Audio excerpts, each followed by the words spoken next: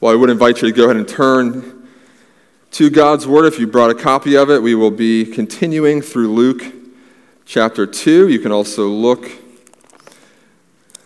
on page 8 of the bulletin. The sermon text is printed there. I want to thank again Dr. Paul Copan and Pastor Ronnie Perry for leading us so far through the Advent season. Both men were in this pulpit previous to me and began our journey through Luke 2, and so it's a journey that I am excited to continue. I get the baton now passed to me for this leg of the journey, and we will be looking at, again, Luke 2, verses 15 through 21. Luke chapter 2, verses 15 through 21. It says this: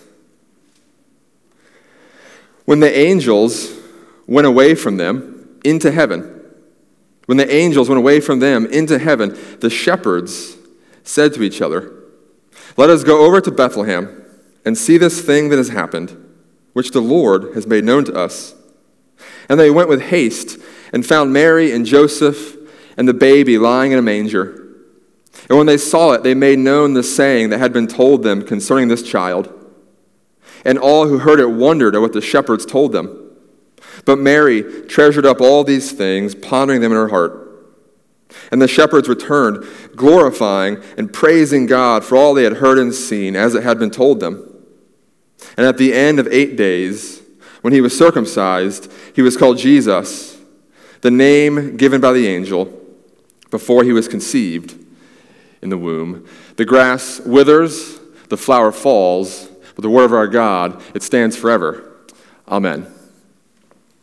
If you've been down to my office here on the first floor of the sanctuary building, then you might know by now that one of my favorite artists is an artist based in California who goes by the name S. Preston. He's a Canadian-born artist who now lives in California. He goes by the name S.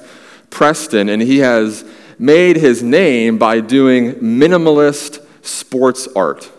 Minimalist sports art. So he originally started with these renditions of stadiums, all the famous ballparks, particularly baseball ballparks, but he's now morphed and grown into other sports football stadiums. He's taken all of these iconic stadiums, and he cuts through the noise, if you will. He cuts through the corporate logos that are, emblazoned everywhere, and the blinking lights, and all of the different things that can, distract you or divert your attention in a ballpark. He cuts through all of the noise, and he finds that one iconic, variable of that stadium, of each stadium. The one thing that if you saw it, you would recognize it as being inherently belonging to that particular stadium, and he will paint it. And it's this beautiful, usually colorful rendition. And again, now he's morphed and grown into painting mascots and other things that revolve around the sports world. If you come to my office, I have a couple baseball-specific ones. But one of the things that's beautiful about his work, and that's beautiful, again, about minimalist art in general, is that it does what I just described. It boils something down to its most fundamental essence.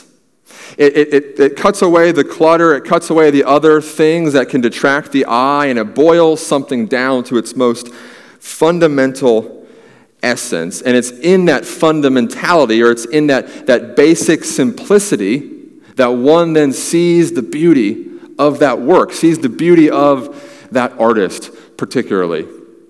Well, we can do something similar as we come to the text here in Luke this morning. It is a familiar text. It's one that is draped with all the trappings of the season.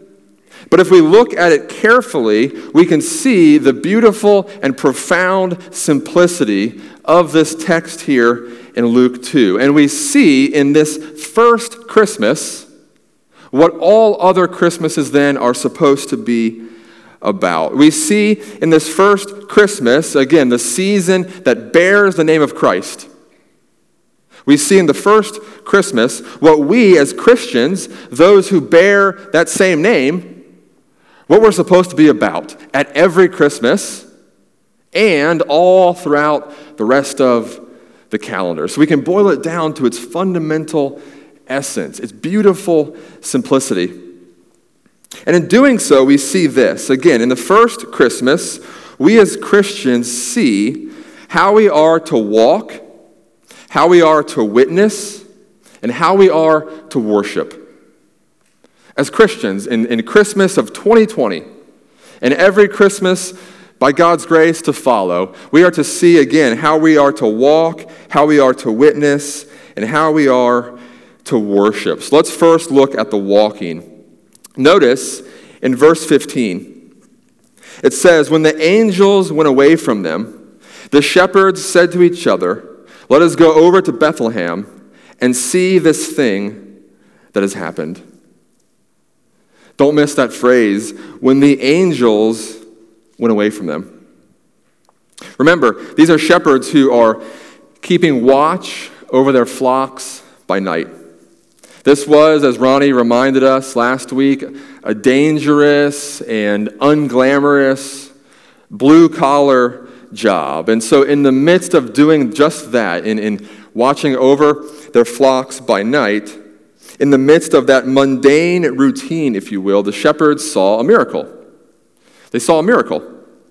They're visited by an angel, as we know, and the glory of the Lord, it shines all around them. And in the midst of that beauty and in the midst of that glory, they have the good news proclaimed to them. They have the good news announced to them. Go back, if you do have a Bible, and look at verse 10. I didn't read it earlier, but go back and look at verse 10 of Luke 2. It says this, "And the angel said to them," so here's the preaching, if you will, the proclaiming. "The angel said to them, 'Fear not, for behold, I bring you good news of great joy that will be for all the people. For unto you is born this day in the city of David a Savior, who is Christ the Lord.'" These shepherds, these outcasts, these marginalized in the society of their day, they have their world turned upside down. Upside down. By the announcement of that good news, the intervening grace of God breaks into, again, the routines of their life. The intervening grace of God breaks into the mundane realities of their lives. And again, it heralds, it proclaims, it shouts, it announces the good news right in the midst of their routine. And it sweeps them up into the plan of God. It sweeps them up into the grandeur of God's arrival into humanity. And so if you think about it, the shepherds' experience there is similar to what went before them in the Old Testament with Abraham, right? Remember Abraham?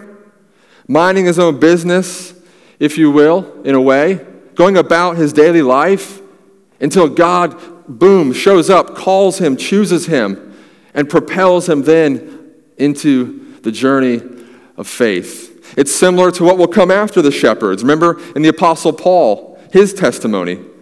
He was formerly Saul, persecuting the church of God, until in the midst of that very activity, in the midst of his routine, which wasn't mundane, but it was a routine nonetheless, of persecuting Christians, in the middle of that routine, the grace of God shines all around him, and it sweeps him up into the salvation plan of God. Perhaps it's similar to even your own testimony. You were living your life. You were searching for God in 1,000 different places. You were searching for the meaning and the purpose and the satisfaction that only the gospel can bring until God showed up and he revealed himself to you. He revealed his grace to you, and you were saved. You were swept up into the salvation plan of God. Maybe perhaps you didn't have the glory of the Lord, shine down. That's maybe reserved only here for the shepherds. But it was a similar conversion experience. And again, it reminds us here with the shepherds of how God loves to use the foolish things of the world. No offense, that's what you and I are as Christians. He loves to use the foolish things of the world, the Bible tells us, to shame the wise. He loves to reveal his glory to the outcast and the overlooked. That's who the shepherds were, as again, Ronnie reminded us last week. But it also foreshadows who will Christ reveal, this Christ child who will grow up and be the atoning Messiah who dies on the cross. Who will this Christ first reveal his resurrection glory to? To Mary, right? To a woman at the tomb who, again, in the society of that day would have been thought of as a second-class citizen. A woman didn't have the rights they have today, the God-given rights they deserve. But women back then were a second-class citizen, and yet Christ reveals his resurrection glory, again, to an outcast, to the marginalized in the society of his day. And so here, this happens to the shepherds. They have the privilege of having the good news announced to them. They're swept up into the faithful, looking, seeking of the Messiah. But then what happens? The angel, it says, departed from them. Look again at verse 15. When the angel went away from them into heaven. You see, it's one thing to believe when there's an angel in your midst, right? It's one thing to believe when the glory of the Lord is shining around you. But it's a whole other thing to believe when the angel departs. When the glory light flickers off. In other words, there's verse 10, which we saw and read, the preaching of the angel. But then there's also verse 15, when the angel departs. And isn't that sort of true for you and I at times? Isn't that our experience as well? That we as believers start with that spiritual high. We hear the gospel. We're excited. We believe. The grass, in our world looks greener. Food tastes better. There seems to be a glow around everything. We come to know Christ Jesus. We have our verse 10 moment, but then, just like the shepherds, verse 15 comes our way, right? And the angel departs and goes back to heaven. Again, the glory light dims, the stars go back to normal, and all is quiet.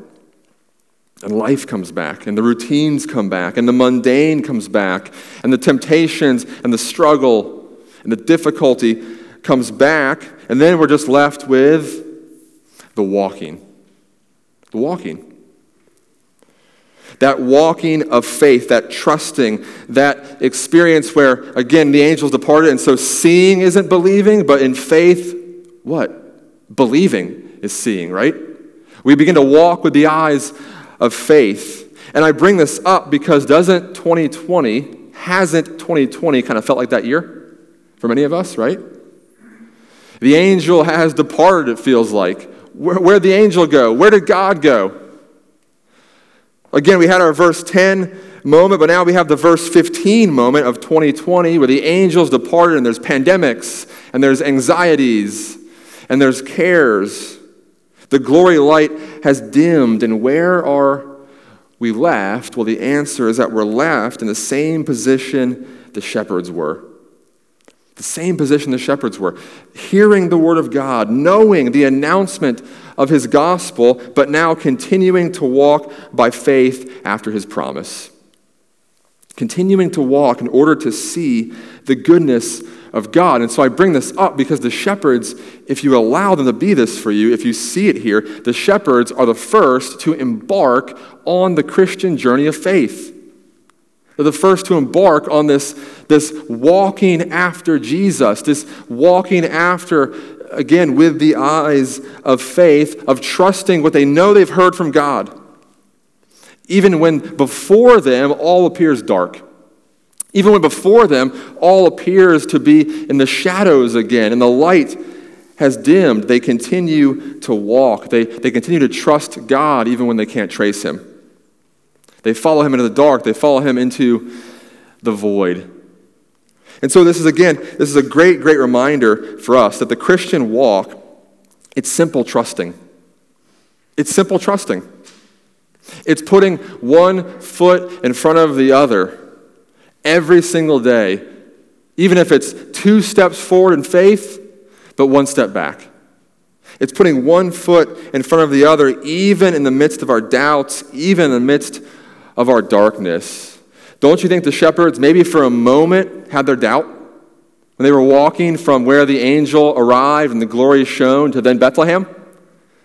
Perhaps they had just an inkling of doubt when it was dark and they could no longer see. Of course they did. And yet they keep walking. So look again now. Look at verse 16. And we see they're walking. It says they went with haste and found Mary and Joseph and the baby lying in a manger. And when they saw it, they made known the saying that had been told them concerning this child. And all who heard it wondered at what the shepherds told them. Notice how in their walking, in their one foot in front of the other walking, they're eventually led to the place that God promised. And we actually then see them model a component of what walking after Jesus includes, and it includes witnessing. Witnessing. It includes the notion of a Christian witness. And I say that because, many of us think that being a Christian witness is only reserved for those who have the platform. Those who have the pedigree, the prestige, those who are on TV, those who speak in stadiums, those who write books, those who are professional Christians, evangelists, whomever, right? That they only are the real Christian witnesses. Or some of us think that, a Christian witness is only that person who is perfectly moral all the time. Never makes a mistake, never has a bad day, never struggles, never sins, only listens to Christian music and watches Christian movies. That is a Christian witness. But in reality, a Christian witness is what we see the shepherds doing right here. It's primarily sharing what was first shared with them. It's sharing, simply telling what they saw and heard. There's a great phrase that says, to be a Christian witness, we are a beggar of God's grace, and we're simply showing other beggars where to find bread. That's a Christian witness. That's a Christian witness. Look again at verse 17. It says, and when they saw it, they made known the saying that had been told them concerning this child. What was the result of that telling? If you notice, it says those who heard it were full of wonder. Full of wonder. Mary ponders it in her heart. No doubt for her, she was thinking of her own angelic visit. Now she's trying to square these messages together, and she's swept up in amazement and contemplation and mystery and awe. So you have this pretty remarkable scenario, really, if you think about it, where the shepherds are proclaiming the good news to the very one who will bear the incarnation of that good news. It's amazing, isn't it? That's what's happening here. But again, the point is to be a witness for the Lord Jesus, to be a herald or evangelist for the Lord Jesus, you don't need a platform. You don't need pedigree or a platform. You don't need to be Billy Graham, though praise God for him, right, in his ministry. You don't have to be a perfect moral, you don't have to be Mother Teresa, though praise God for her. To be a Christian witness, we simply have to tell what we've heard, to share what we've seen and heard, the grace and the mystery that we ourselves have experienced, and to share it with anyone who will listen, leaving the rest up to God. Remember what Paul will tell us later in the New Testament? Paul basically, he kind of takes the bite, if you will, out of evangelism for you, for me. Because Paul says, let me spoil it for you. The gospel is basically three things. To some, it's foolishness. To some, it's a stumbling block. But to others, what is it? The power of God. The power of God unto salvation for all who believe. And so you see, Paul right there takes the bite out of evangelism. Those are the three reactions we're going to get.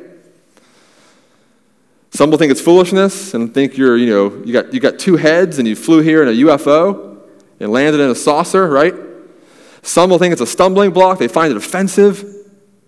But to some, to those that God has chosen, to those that God has deemed by his grace because of nothing else, to some, It's the power of God. And of course, to those whom the shepherds proclaim that night, it's the power of God. It says, the text says, they are full of wonder. And again, just let that be an encouragement to you, that the shepherds, between the angelic visit and the conversion, if you will, they're trusting. And then the visit in Bethlehem, when they are now seen as heralds themselves. Notice that? They had the good news heralded to them by the angel, and now they are heralds themselves at the manger. In between those two things, they didn't go out and obtain a theology degree. They didn't go on their way, and get a certificate from an evangelism course. Those are both good things, right? But they showed up as shepherds still, and they proclaimed the good news. They told what they themselves had experienced. They come to the feet of Mary herself and see manifested the promise of God. They see manifested the goodness of God. So you see here, the first Christmas, the shepherds, the first to walk the Christian walk. They're the first to be Christian witnesses to anyone around them, to those around them. But then lastly, look at verse 20. Look at verse 20. It says, "And the shepherds returned, glorifying and praising God for all they had heard and seen, as it had been told them." In a word, what did the shepherds do there? They worshiped. They worshiped. They returned glorifying and praising God for all they had heard and seen. They worshiped. And again, notice how the experience of the shepherds, notice how the posture of the shepherds, it has a way of shaking the dust off of the things that sometimes bog us down in our own thinking. It has a way of informing us as to what our posture should be. Notice how in that short phrase, they glorified and praised God for all they had seen and heard. It kind of puts to rest a lot of the arguments that swirl around today regarding worship. A lot of the arguments that rage in churches regarding worship kind of seem invalid here with the posture of the shepherds. Did the shepherds glorify and praise God for all they had seen and heard in a traditional worship service? Did they go and construct a pipe organ real quick, and they took a time machine to the 1600s and grabbed some hymnals, and they came back, and then they worshiped and glorified God and praised Him for what they had seen and heard? No, right?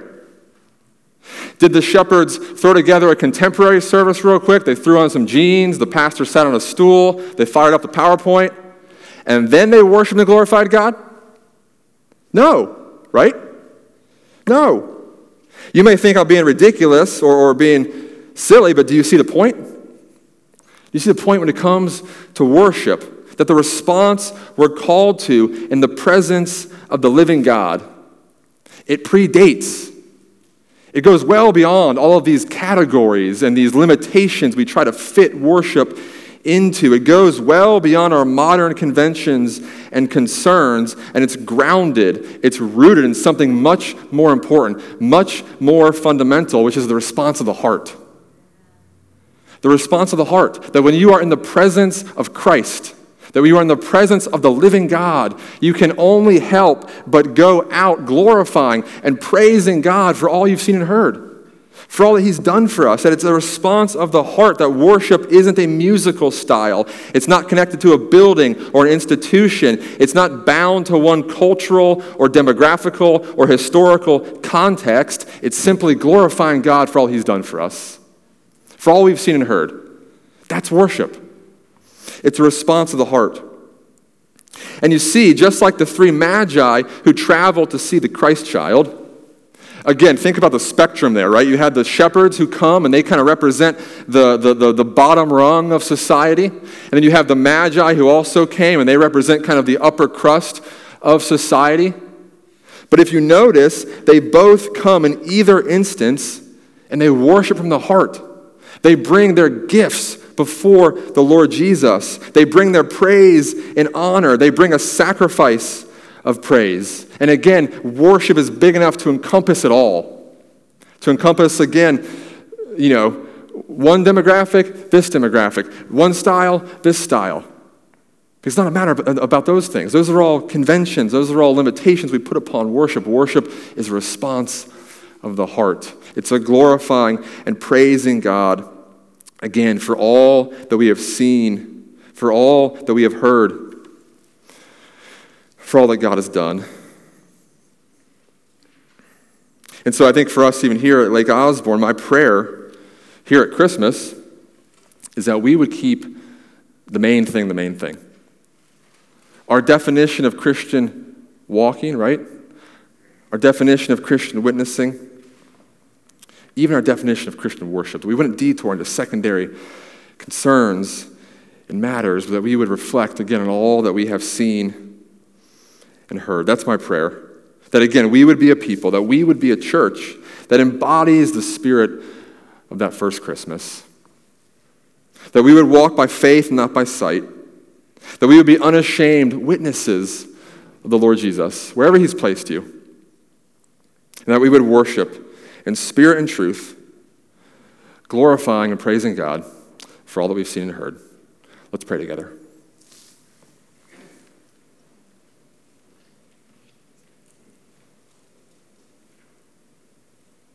Our Father and our God, we do thank you for the gift of your word. We thank you for the way that it pierces into the darkness of our lives.